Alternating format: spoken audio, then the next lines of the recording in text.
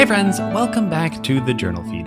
My name is Nick Zelt, and this is the only place to get spoon-fed the latest and greatest of emergency medicine. Here, we're trying to make keeping up with the literature as easy as possible, and so we're spoon-feeding you all of the latest research.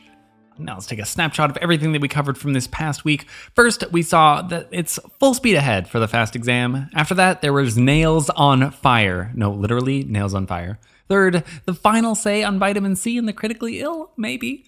Fourth, does NOAC mean no tPA? And then finally, if it doesn't bleed, you can't trust it, which means you can't trust computers. If you are hearing this right now, then you are not currently a JournalFeed subscriber, and so will not be receiving the full JournalFeed podcast, only receiving a portion of the past week's articles. Don't worry though, I always pick my favorites. If you would like to get full access to both the podcast and the blog, then you can become a JournalFeed member. All the details for that are at our website at journalfeed.org. Remember, though, that we don't ever want money to be a barrier to patient care. So if you're having any trouble affording a subscription, please get in touch. We'll help you out.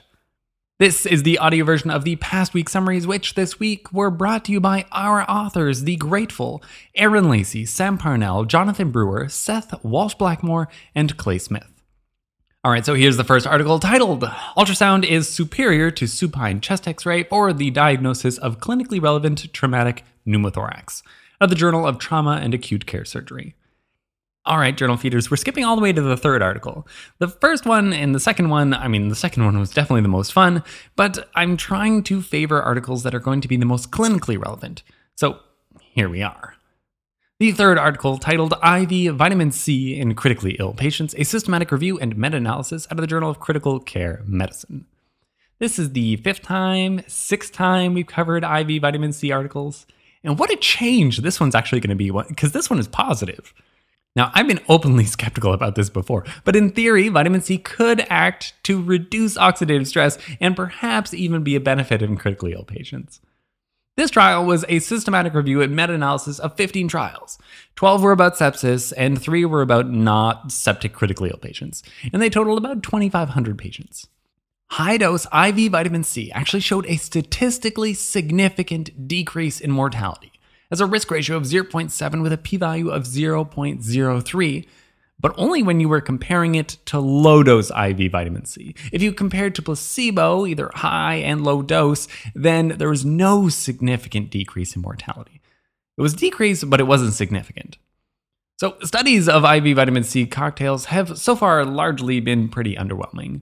But this time, it's not a cocktail, it's actually IV vitamin C monotherapy, which I'll add is safe. None of the trials reported any increase in adverse events associated with vitamin C.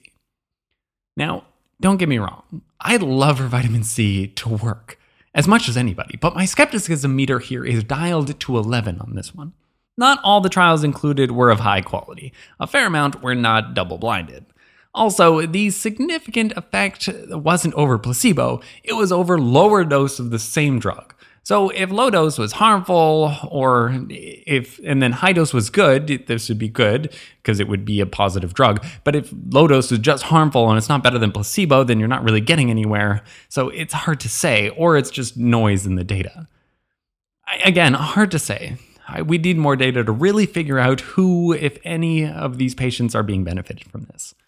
Also, this is me being nitpicky, but the authors like to call the non-significant decrease in mortality when comparing vitamin C to placebo to be a trend. Now, anything with a p-value as high as 0.2 would have been considered a trend to them. That's a lot.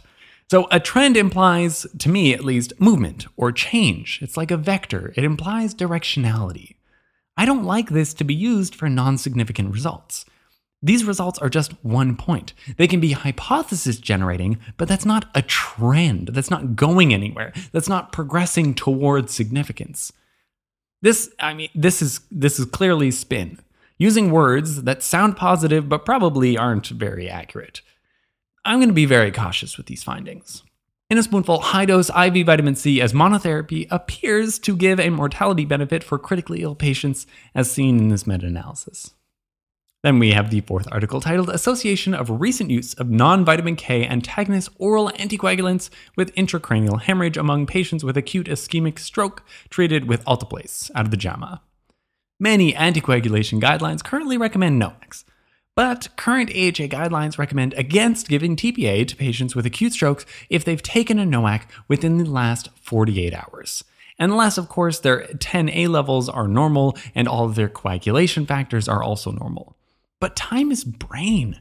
We don't necessarily have time to be running all these tests, which begs the question, should we really need to avoid tPA in these patients?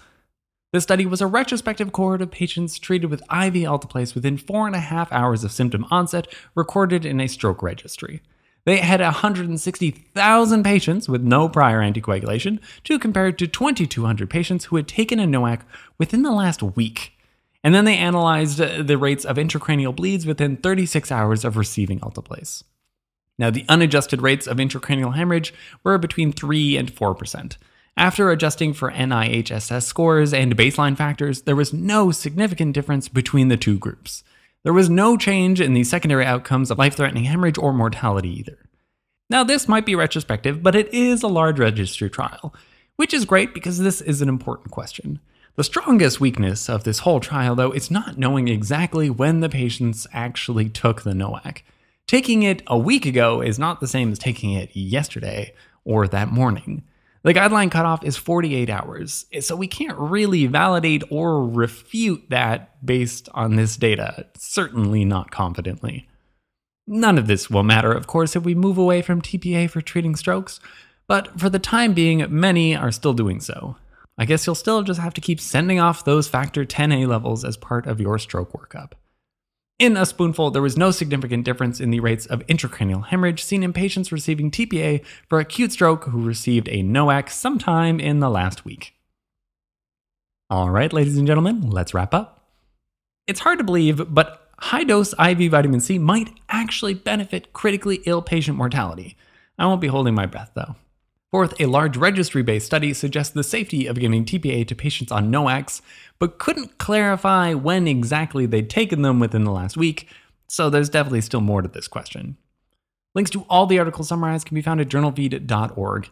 The newsletter is going to be your best way to make the podcast into kind of a bite-sized nugget of spaced repetition so that you best remember all of this new literature. If you're feeling some FOMO, come over, join us in the members feed. Details for that are at JournalFeed.org. Our goal here is to provide better patient care through spoon feeding, and so we're helping you keep up with the latest research, one spoonful at a time. Thank you.